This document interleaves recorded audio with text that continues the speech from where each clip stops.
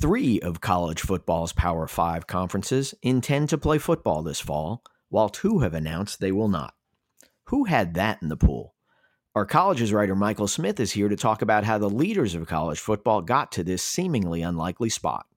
Then we'll hear from executive editor and publisher Abe Madkour. That and whatever else comes up once we get talking here in the digitally connected, work-from-home newsroom of Sports Business Journal. I'm Bill King, and this is First Look.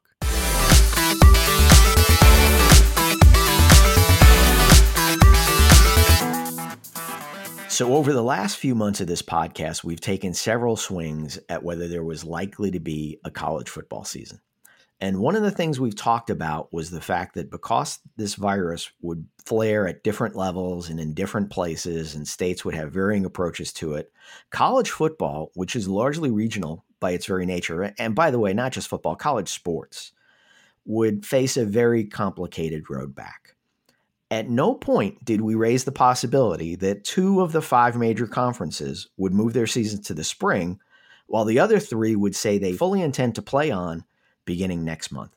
Our Colleges writer Michael Smith has the story behind that divergence and the thinking behind it on our cover this week and is here now to talk about it. Michael, how the heck did we get here? I mean, here, to this spot.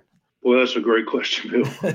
It was a sequence of events really that started July 9th when the Big Ten surprised everyone and came out with an announcement that they were going to go with a conference-only schedule.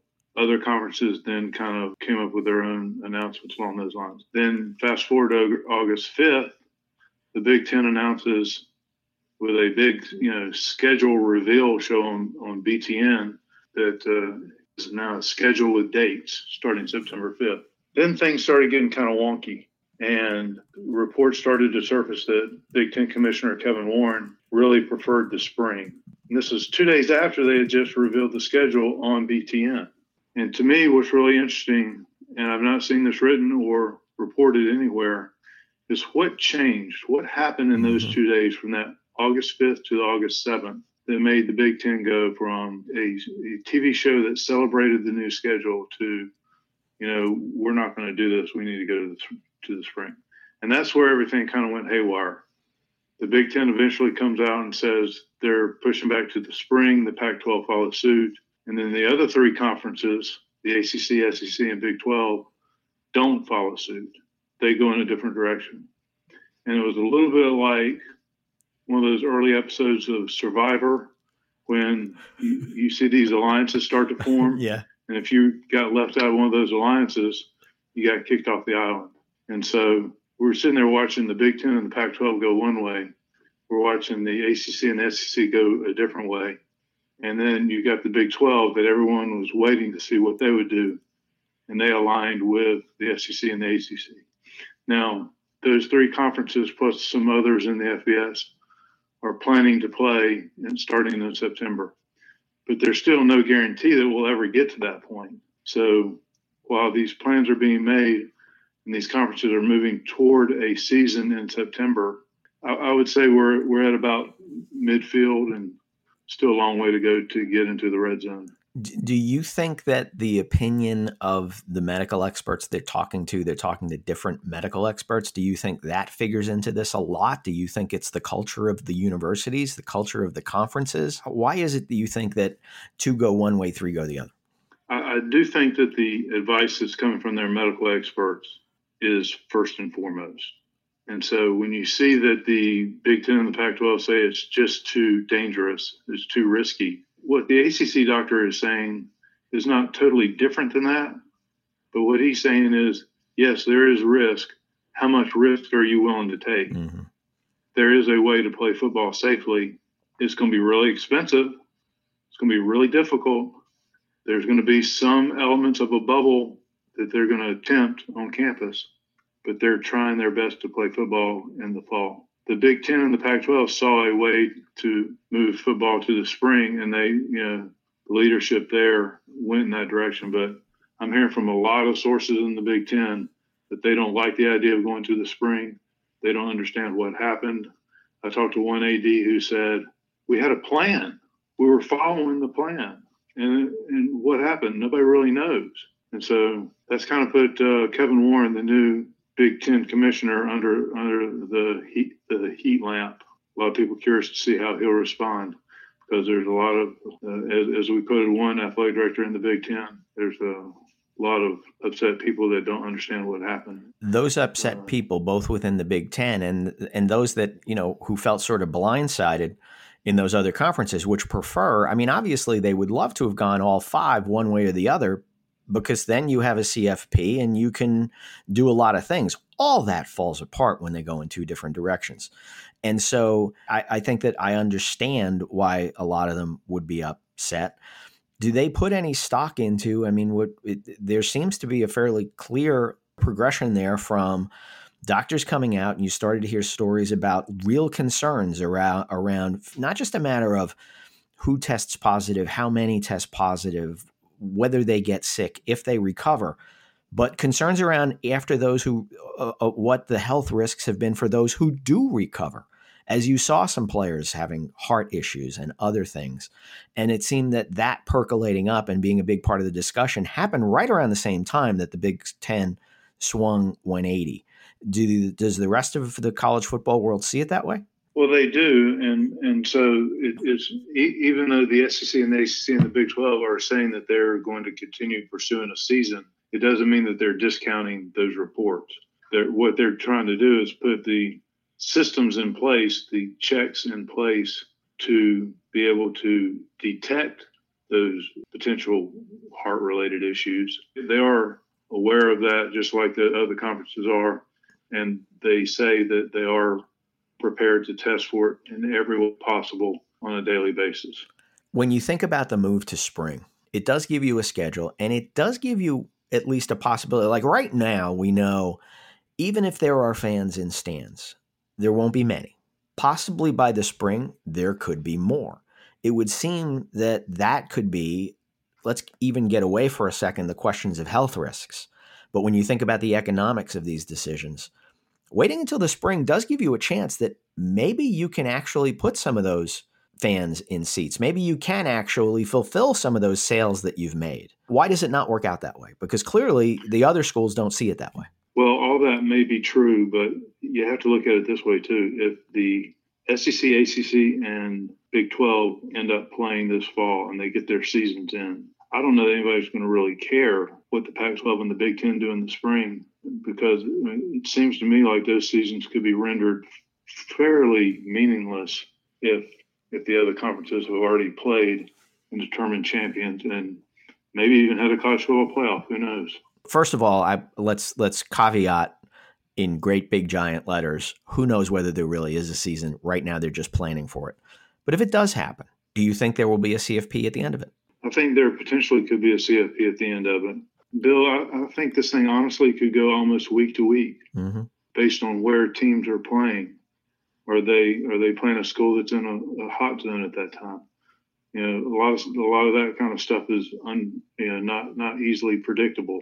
And I think you could see a team in the middle of the chase for a spot in the playoff, or maybe a bowl game if there are bowl games, run into a situation where they can't play a game in a given week.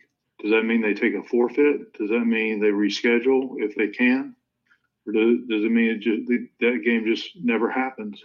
I think there's going to be a lot of interesting circumstances that we've never come across before that are going to be part of this season, and that's why we keep hearing college football officials saying it's going to look a lot different than other seasons have, but they're going to do their best to get through it. The other concern about the spring really is, how do you play a full spring season and then turn around and have a full fall season? And if you look at some of the prototypes that have been put forth, they're talking about 8-game seasons in the spring and then maybe a 10-game season in the fall. And that at least gets you playing football, but at the same time, now you've really hampered 2 seasons instead of 1. And that's another argument that they'll have to figure out. And oh, by the way, you've got, again, one portion of the Power 5 going another one way, the other going the other way. So now when you go into next season, you've got some are going to play 10 and some are going to play 12 or 13, and who knows where it goes from there, right? So all sorts of unpleasant uncertainty around all that. One of the things that I've always thought was particularly interesting about this is that in the end, it would seem these are calls that are not going to be made by athletic directors or conference commissioners or television networks. These are calls that are going to be made in the president's office at campuses, on campuses around the country, or in some cases at the president's home, because nobody's in the offices. That dynamic, when I think about the way things went in the Big Ten, and I think about the way things went in the Pac-12, and I think about the culture of a lot of those institutions, they are a little different than a lot of the other three conferences we're talking about. But within those three conferences, there are certainly schools. You have Virginia, Duke, Carolina, Wake in the ACC alone. There are some in the SEC, Vandy, maybe Florida, maybe Georgia, where the university presidents think about themselves as an AAU, not Amateur Athletic Union, but American Association of Universities, research universities. They think of themselves in that company first, and that company's going in a different direction. I wonder how that plays out, and is it that this hasn't necessarily reached the presidents yet in those leagues? I do believe it has reached the presidents in those leagues. The presidents are looped in on those calls within the conference almost daily, certainly multiple times per week. Without question, they've got their hands full across all of higher education, trying to keep major universities moving along and keeping them in business. And so I think it's pretty safe to say that the university presidents are using the information that's provided to them by the medical experts and by the athletic directors to ultimately make their decisions. Kevin Warren is going to catch a lot of heat for the decision that the Big Ten made, but ultimately it did take the vote of the presidents and the Big Ten to cancel football for the fall. But obviously the commissioner has a lot to do with that, and athletic directors have a lot to do with that as they try to guide them and provide them with the best information possible. Everything that I hear is that higher education, universities and colleges across the country are facing some real financial challenges. And, just like we heard the president of Robert Morris tell RA Madcore in a previous interview, he's not shying away from the fact that he is running a humongous business where athletics is 3 or 4% of the total budget. And so kind of gives you an idea of how many balls they've got in the air that they're trying to juggle, frankly, stay in business. Yeah, and that's why I just think that athletics, as much as it may mean to an awful lot of people, I always think about, when we talk about 10 million or 12 million viewers for something, that's out of the U.S. population. That's a whole lot of people that weren't watching that game. And so I wonder, again, when you think about all the things an institution is dealing with right now, I'm not sure I have to make that decision about football right now. I think that the fact that those three are still going again, and oh, by the way, what if Auburn and Mississippi State want to go a different way than Florida and Vandy? What if, UNC and Duke and Wake and Virginia all sort of stand up and say, yeah, we're not up for this? Then what? It's interesting when you think about when this whole conversation started back in March and football came up as a potential trouble spot. The thinking was, well, if we can't have students on campus, then we're certainly not going to have athletes on campus.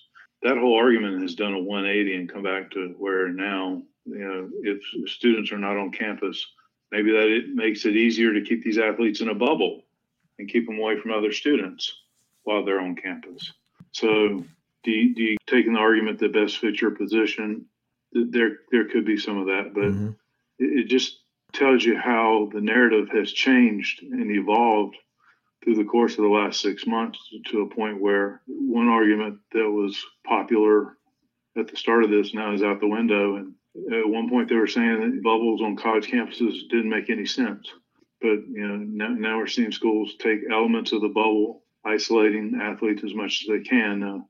Obviously, you can't do it completely, especially if they're going to class, but trying to influence the athletes to be as smart as possible if they want to be able to play football and keep the number of infections down.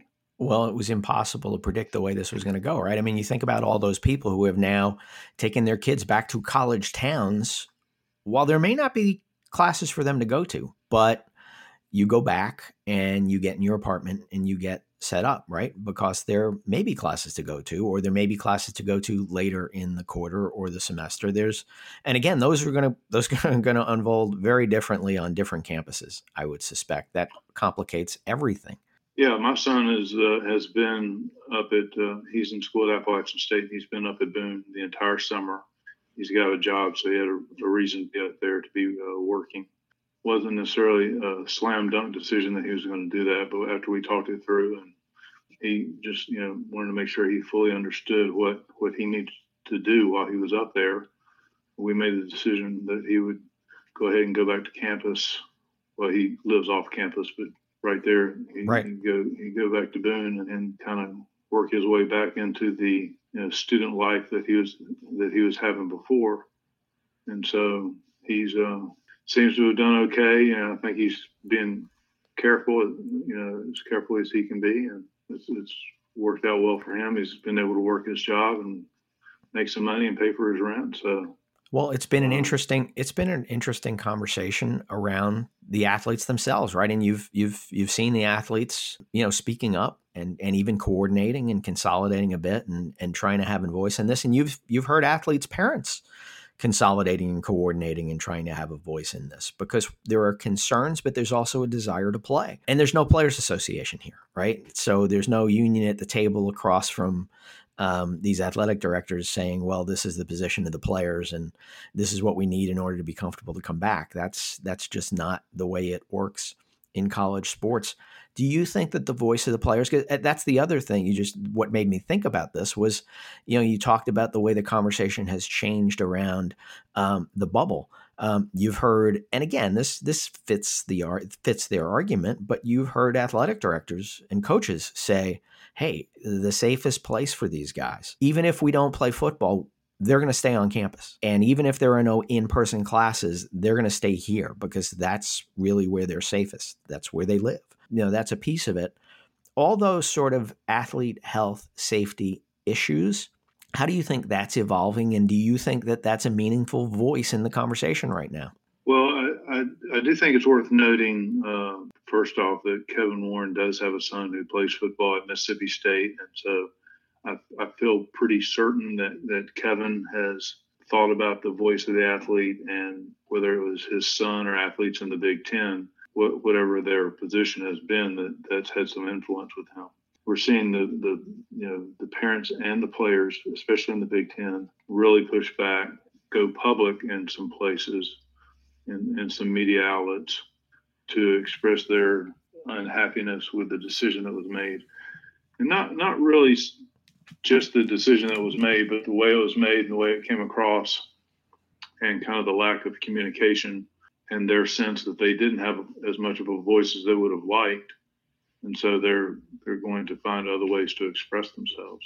Football is not the only sport, and most conferences have generally canceled their fall schedules outside of football, even if they haven't canceled football, correct? How do things proceed as we get to the winter sports, which are played indoors, by the way? Basketball lends itself to maybe some slightly more creative approach. So we're already starting to hear some scenarios for college basketball that would either start with a season in January, or if they want to try to stick with the idea of starting in late October or November, coming up with some events that could be held in a bubble, or different ways to hold a tournament, maybe going to a best 2-3 format in a conference tournament.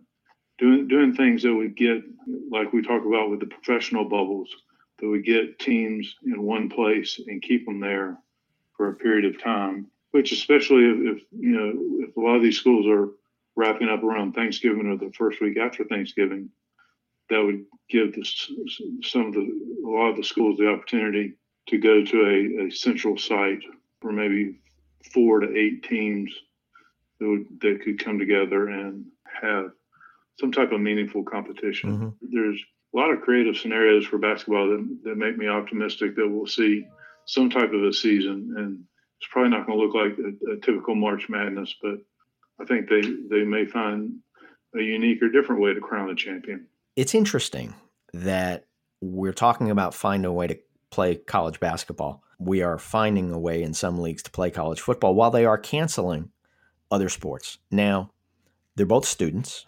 They both face the same health risks. And yet some of them are going to play and some of them aren't.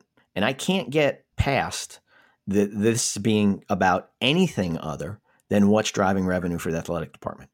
Because if the athletes who don't drive revenue are not going to play, and the athletes who do drive revenue are going to play, maybe this isn't about health and safety. Well, I don't think that the commissioners and athletic directors would hide from the fact that money is a factor. I mean, this is a $4 billion college football industry with a lot of businesses and a lot of jobs at stake. I don't think that they would say that that's not a consideration. I'm just not sure how well that's going to play long-term in the university president's office. And I'm not sure how that's going to play long-term in Congress. And I'm not sure how that's going to play long-term in governor's mansions and state legislatures. Nobody knows how this goes. It still seems that there's an awful lot that has to happen between now and the start of that football season for that football season to start, right? Yeah, I mean, these schools are going to spend a lot of money trying to play and at the same time trying to keep the athletes healthy and safe. And so, what the bottom line looks like on that versus not playing at all, I'm not sure which way they come out better. Certainly, if they play, being able to collect the media revenue would be, first and foremost. When you're talking about hundreds of millions of dollars at stake per conference for a college football season. There's nothing about that math that makes it different in the Pac-12 or Big Ten, though, right? They just made that decision. They made that decision. There's not a business reason that makes them any different, right? Well, Larry Scott from the Pac-12 came out and said that the revenue was never considered a factor when they made their decision to push to the spring. I don't think that anybody's putting health and safety behind the finances and the economics of college football. I wouldn't say it's not a consideration at all either. I'm sure it's a consideration, but we're making different decisions, certainly for high school athletes than we are for college athletes. And similar age brackets, not completely the same, similar age brackets though. Yeah, I mean, you got to remember what's happening right now is that administrators are doing everything they can to put themselves in a position to be ready to play football if circumstances permit it. Mm-hmm. in September. And, it's very possible a lot of things change.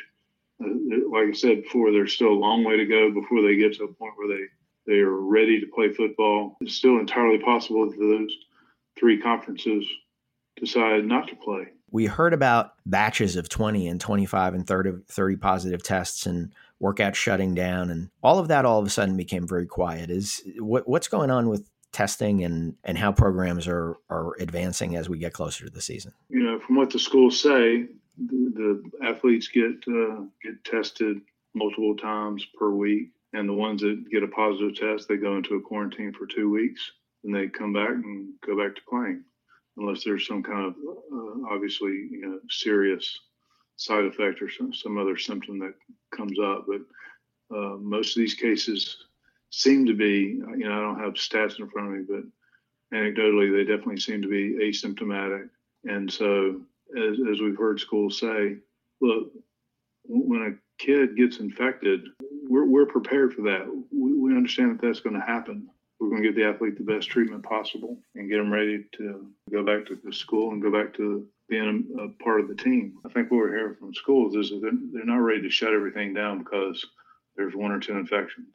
No, I think it's been bigger numbers than that when they've shut down. Some places, a lot of places, there have been very few. Right. Take like Notre Dame, I think has had two infections. It's definitely different from campus to campus. It is, and that's what makes this all so complicated. And we talk about how the NFL and the NFL yet to come, but we talk about the NBA and the NHL and baseball and those decisions that had to be made. This is way more complicated than that. It's way more layered.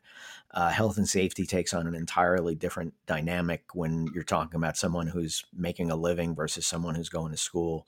So many pieces that the regionality, so many pieces here that make college sports very different. Certainly a confounding puzzle that they're all dealing with. And as we trudge forward toward what may or may not be the start of a season, because again, Now let's see what happens in these next few weeks as other students report back to campus.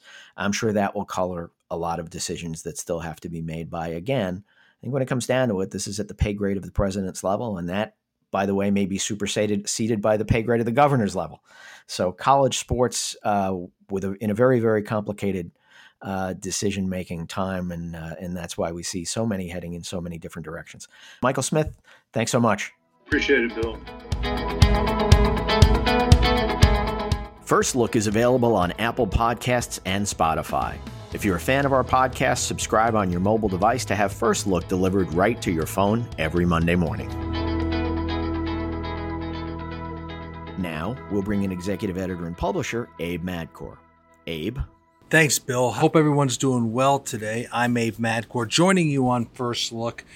A little bit of a backstory behind our big package this week about the state of the minds of sports fans. I've been doing a lot of anecdotal research, I'm sure like we all have. Every conversation I have with an associate or a friend or colleagues or the wives of my buddies, I really try to get into their mindset about their interest in sports. Are they still hardcore sports fans? Do they miss sports? Are they watching more sports? Or have they spent some of this time in the last 6 months exploring other hobbies and interests?